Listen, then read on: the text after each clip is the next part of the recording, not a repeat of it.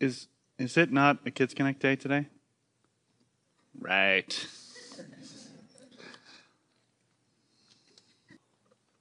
All right, kids, where are you guys at? Raise up your hands. Okay, all right, put them down. How many of you have ever seen your parents do something crazy? All right.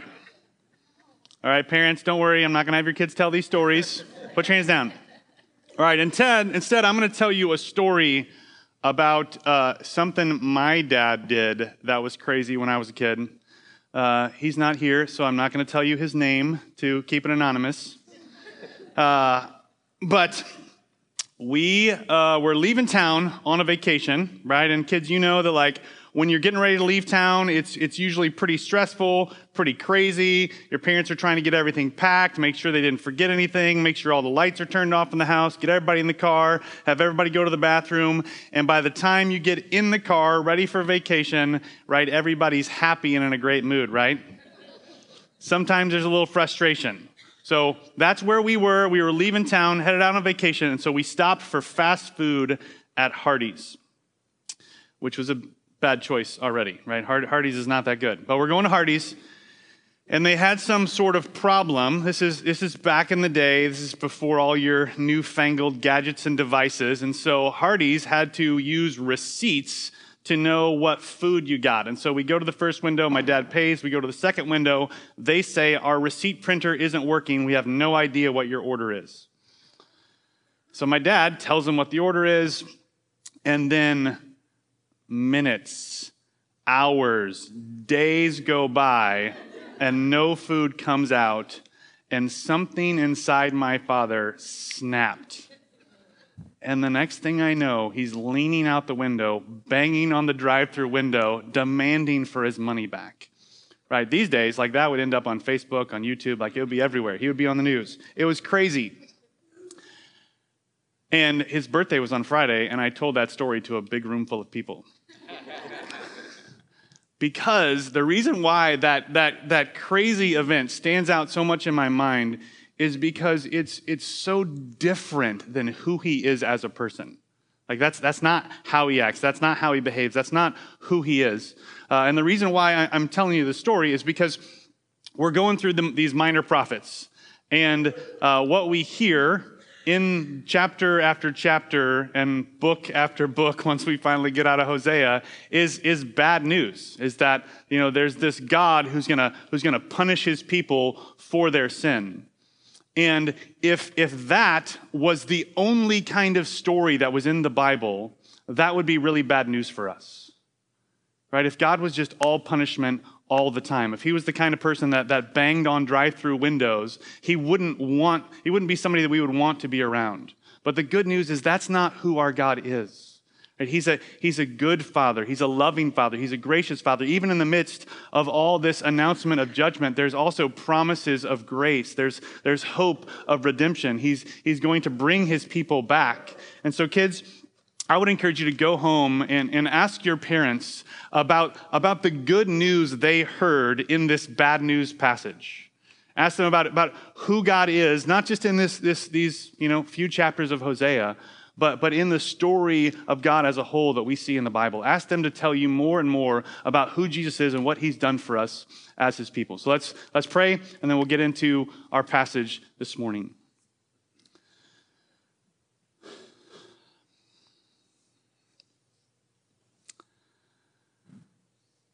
Father, we thank you that you are a good and perfect Father. You're slow to anger and abounding in steadfast love. That you continue to pour out grace and offer hope for your people when they reject you and rebel against you. We thank you that you don't just send punishment, but that you also send salvation. So we pray that you would use your word this morning. You would send your spirit to challenge us, to convict us, to to stir our affections for who you are and what you've done for us. That you would use this passage in Hosea to increase our understanding of the kind of God you are and how you love and care for your people. It's in your name we pray. Amen. So Hosea 8 through 10. At this point, we're halfway through the book of Hosea, and we're still in book 1 of the minor prophets. But I promise the rest of the minor prophets will be faster. This morning, Daniel and I were talking over there, and I said, I think we made a mistake going through all the minor prophets. Like it feels heavy week after week to be like, judgment is coming, judgment is coming, judgment is coming, with not really much light at the end of the tunnel. There's 3 books at the very end. There'll be a light at the end of the tunnel. But for now, we're halfway through Hosea, and what we've seen thus far is we've seen God confronting Israel for their covenant breaking, for their sin, for their unfaithfulness.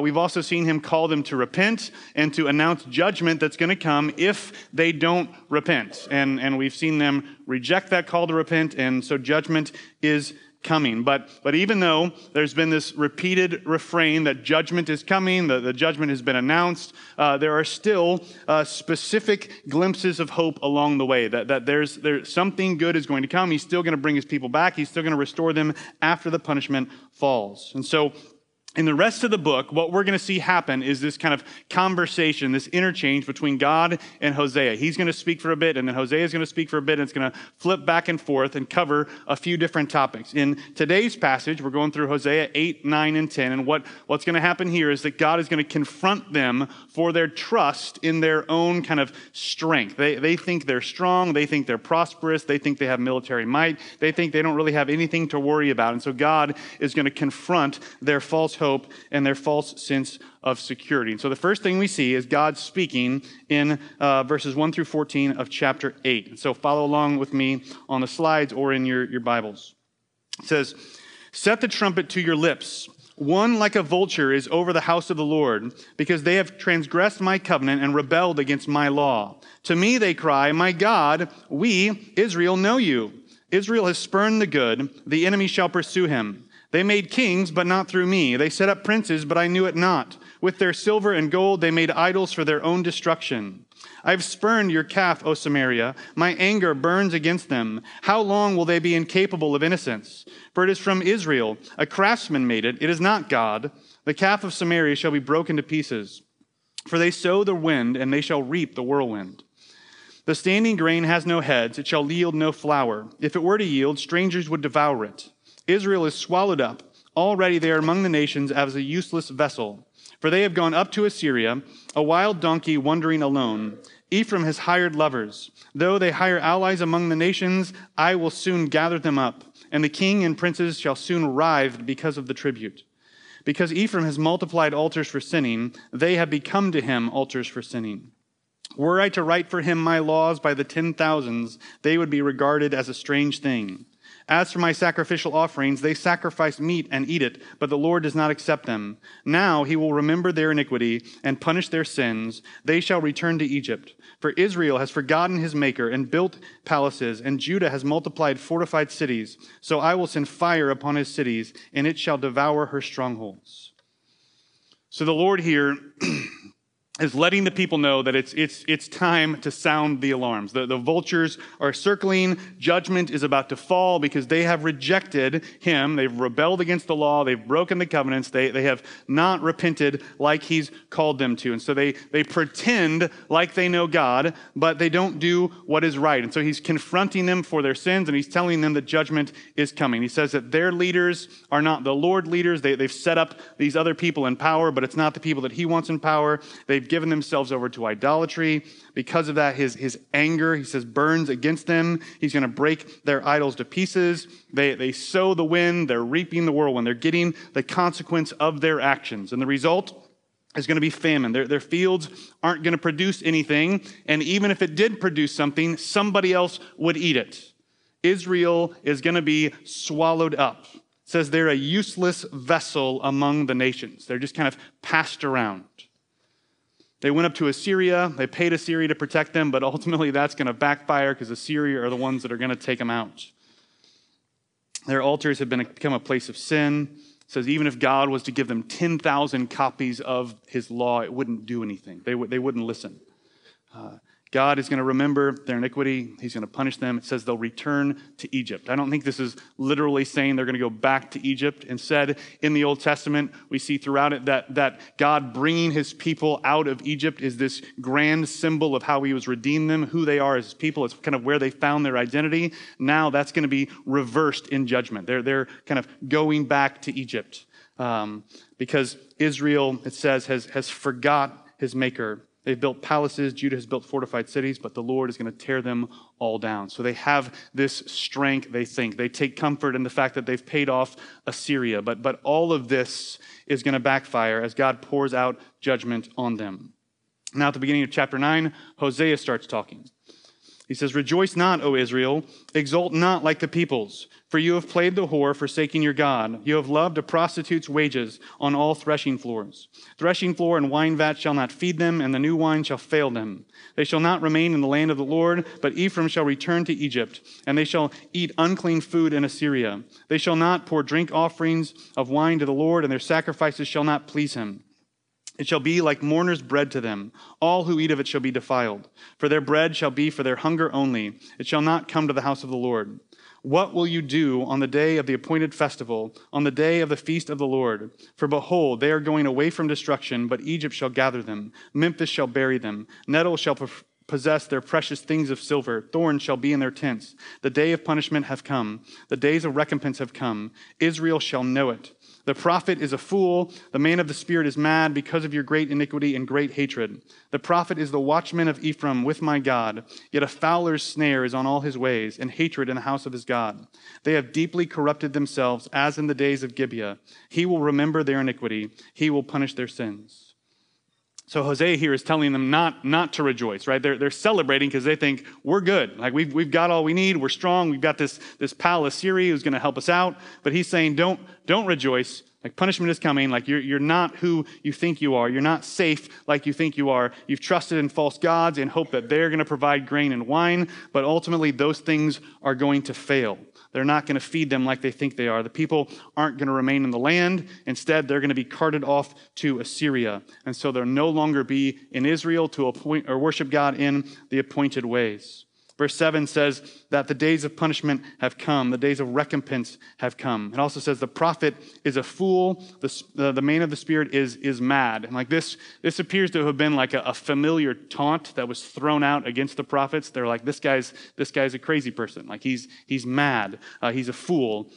But Hosea here turns this around on the people and says that the prophet's a fool because of your great iniquity, because of your great hatred. Like he's saying, like, you're driving me crazy with all of your nonsense. Like how could they be responding to this call to repentance? How could they be responding to the announcement of judgment by just continuing in their sin?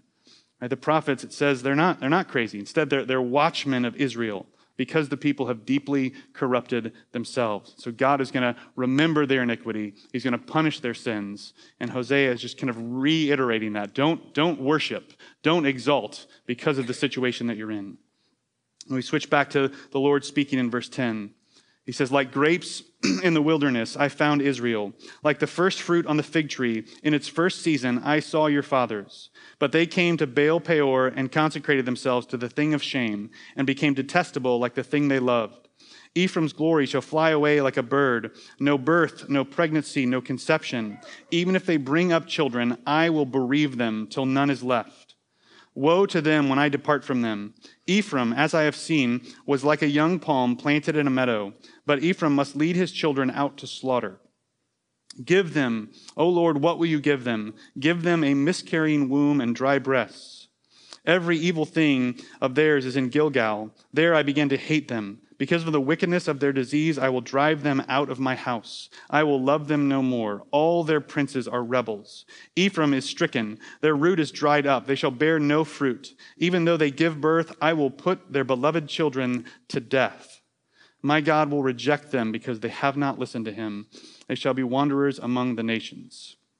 So even though the Lord's speaking here, there's a couple moments where Hosea kind of interjects, one in prayer and one in kind of conclusion at the end. But this section starts with the Lord remembering Israel, like how he found them in the wilderness. He's found them like grapes in the wilderness, like the first fruit on the fig tree in its first season. So these are good things. These are happy things. Israel was a source of joy and delight for the Lord. But then the people went to Baal Peor. This is a place in Moab. It's like 12 miles northeast of the Dead Sea. This is where they went to worship Baal, to prostitute themselves to idols. It says they consecrated themselves to shame. They became detestable like the thing they loved. So like not long after leaving Egypt, the people turn to idols, to worship idols. There's a reference back to Numbers 25. Like what happens there is Balaam comes to curse Israel, but he's not able to. Instead, what happens is the people bring a curse down on themselves, right? They don't need outside help. They can do it themselves.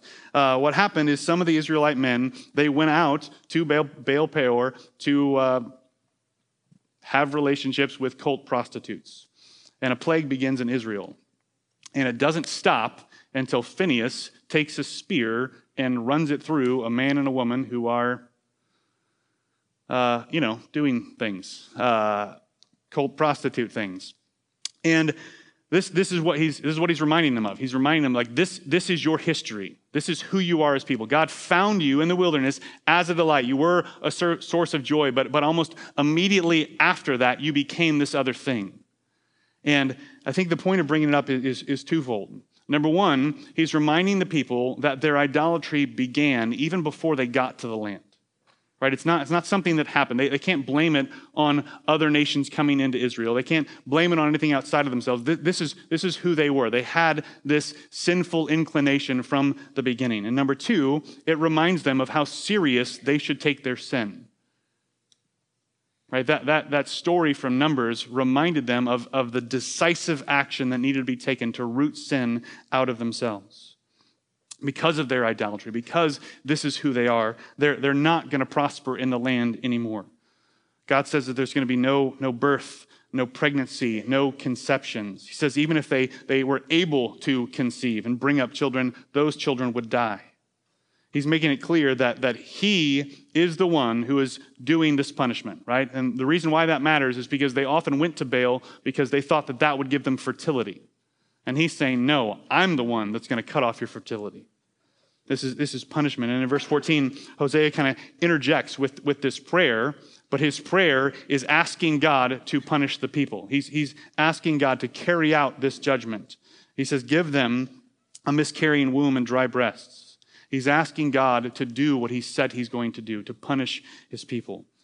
In verse 15, Gilgal is held out as a city that's kind of representative of who they've become as people. Like every example of their evil is there. This is the place that Saul was made king in the Old Testament, where the people kind of started heading a direction different than what God wanted for them. And so because of their wickedness, he says he's going to drive them out of the land. He'll love them no more. All of their leaders, all their princes are rebels. So Ephraim's stricken, their root is dried up, their children will be put to death. And Hosea concludes, my God will reject them because they have not listened to him. They shall be wanderers among the nation. So that's bad news, right? He's going to pour out judgment. The judgment is going to be severe. Chapter 10, we switch back to Hosea in the first 8 verses. It says, Israel is a luxuriant vine that yields its fruit. The more his fruit increased, the more altars he built. As his country improved, he improved his pillars. Their heart is false. Now they must bear their guilt. The Lord will break down their altars and destroy their pillars. For now they will say, we have no king, for we do not fear the Lord. And a king, what could he do for us? They utter mere words. With empty oaths they make covenants. So judgment springs up like poisonous weeds in the furrows of the field. The inhabitants of Samaria tremble for the calf of Beth-aven. Its people mourn for it, and so do its idolatrous priests, those who rejoiced over it and over its glory, for it has departed from them. The thing itself shall be carried to Assyria as a tribute to the great king. Ephraim shall be put to shame, and Israel shall be ashamed of his idol. Samaria's king shall perish like a twig on the face of the waters. The high places of Aven, the sin of Israel, shall be destroyed. Thorn and thistle shall grow up on their altars, and they shall say to the mountains, cover us, and to the hills, fall on us. So God had brought Israel to the land. He had set them up to prosper, to flourish as his people in the land. But the more they prospered, the more they turned away from God. As their fruit increased, they built more altars to worship idols. As the country improved, they improved their pillars to give more to idolatry. So their heart has been revealed as false. And now Hosea says they're going to bear their guilt. The Lord is going to break down the altars. He's going to destroy the pillars. He's going to pour out judgment on them. They don't have a king. They don't fear the Lord. They don't see what a king could do for them, even though God had promised that one day this king would come who would redeem his people. They say, like, we don't need that. We have our altars. We have our pillars. So they make empty oaths. They utter mere words, and judgment springs up around them. It says they tremble before an idol. They mourn for it. The same people who rejoiced over this idol now see it carried off to Assyria. It's shown to be powerless, and they are put to shame because of their idolatry. It says that Samaria's king is going to perish like a twig on the face of the waters. Right? If you think about a stick that's just on a river, on a creek, it's just floating down the stream. Right? The stick has no control over where it's going.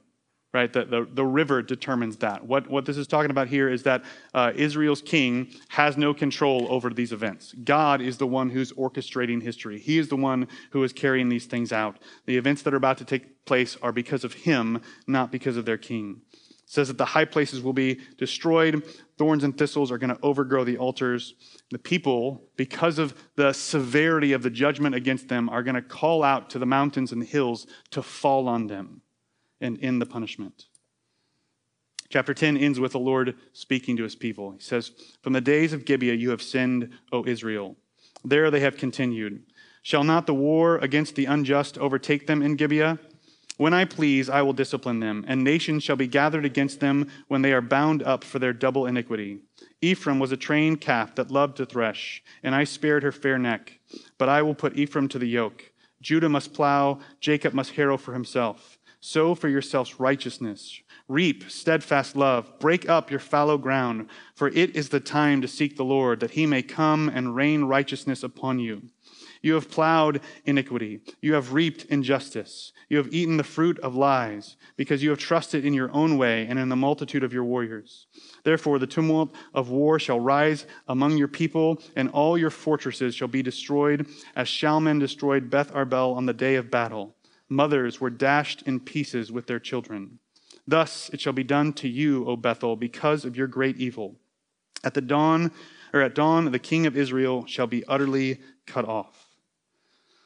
So this last section kind of pulls everything together and speaks very clearly about what's coming. Gibeah was a place in Israel's history of depravity and civil war, and the argument here is that things really haven't changed since then.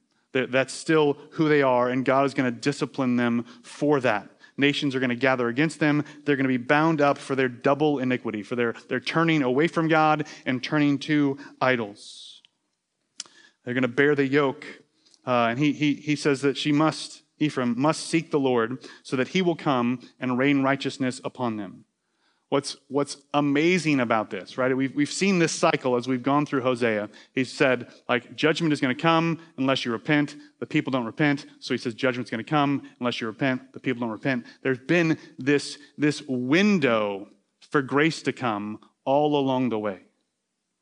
Right? There have been these glimpses, these promises that God is still willing to redeem his people, even at this point. Right? Even after call after call after call from him has been rejected, he still gives them like one last chance. Right? He calls them to sow righteousness for themselves. But they don't. They reject it. They've plowed iniquity and they've reaped injustice. It says they've eaten the fruit of their lies. They've trusted in their own ways and in their military power. And so because of that, war is coming. Their fortresses are going to be destroyed. It says, as Shalman destroyed Beth Arbel on the day of battle. It's not clear what this is referring to, but it must have been particularly awful because the description we have here is that mothers were dashed to pieces with their children. This is not a situation that you want to be in. And the Lord says that this is what's going to be done to Bethel, to the house of God, to where Israel is. At dawn, their king is going to be cut off. He's going to die when the battle begins. So what can we take away from this passage? Right? We see this pretty stark and in some places very shocking announcement of judgment from God to his people. And really, like a lot of the minor prophets are going to be, this is mostly bad news, right? There's a small glimpse in there of the potential for salvation, but the people reject it, and judgment is coming, and because of it, they're not going to avoid it, and some of it is really, really harsh. Right? It's surprising. He says he's going to send fire upon their cities. There'll be no birth, no pregnancy, no conception. Even if there was, they'd be put to death. He says their beloved children will be put to death. They're going to be punished so severely that they'll long for mountains and hills to fall on them to end their suffering. This is harsh. I think there's two things to remember, or to think about when we consider this. The first is that there's a very real sense here that God is giving the people exactly what they're asking for. Right? He's told them very clearly, this is what's going to happen if you continue on this path.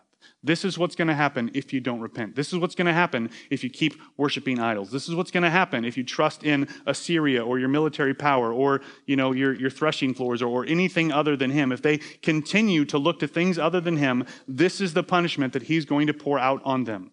Like, this is what he said. We love, and for good reason, we love the promises of God in Scripture and to cling to them, because we know that we follow a God and love a God and serve a God who keeps his promises. But the reality is that God keeps all of his word, right? Not just the good promises, but also the bad promises, the warnings, the threats of punishment, right? He has said, if you don't do this, then this is what's going to happen. And this is what happens for his people. The second thing that we need to realize here is that this punishment follows what we've already seen in Hosea. Right? Way back in Hosea 2, when Hosea kind of introduces everything he's about to say, he announces the fact that punishment is coming, that judgment is coming, that's going to be poured out on his people. But there, the punishment is described in a way that shows that it's redemptive and protective for God's people. It's ultimately meant to be restorative. He said that God said that he would hedge up Israel's way with thorns and build a wall against her so that she can't find her other lovers. So eventually she returns to him. And so this punishment, it's not just meant to be harsh for God's people. It's not just meant to pour out judgment on them. It's also meant to bring them back to him, to be redemptive in scope and bring the people back into relationship with God. The reality is that all along the way through the Old Testament, we see God pour out judgment on his people at different points. And every single time, there is a portion of the people that are saved through the judgment. Right? We see Noah in the flood as God pours out judgment on the earth. There's this one family that's saved through the midst of the judgment. Even here, all along the way, there's this window, this glimpse that some people are going to put their hope in God. Some people are going to repent. Some people are going to turn back. Some people are going to worship him instead of worship idols. And they're going to be saved through the midst of this judgment. Right? And we know ultimately, the reality is that this punishment that God pours out on Israel, it's not going to break the cycle of sin and rebellion. Right? Even if the people come back to the land, they're still going to fall short. They're still going to need something else.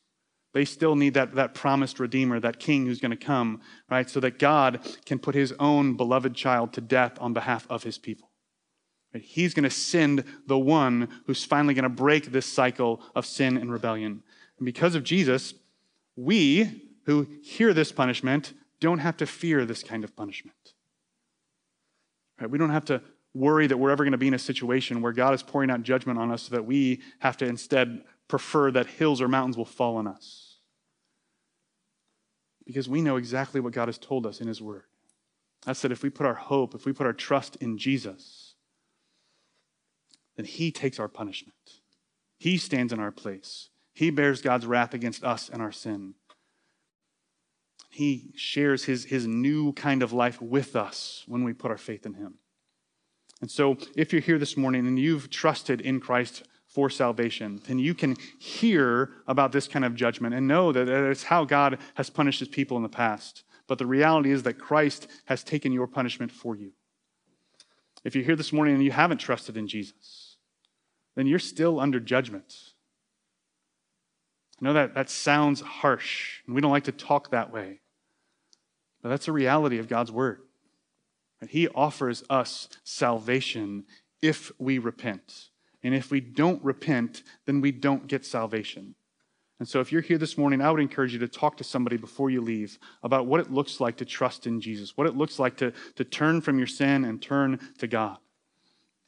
For the rest of us, I would encourage you to, as you're preparing your heart to take the Lord's Supper, to spend some time just dwelling on the good news of who Jesus is and what he's done for you.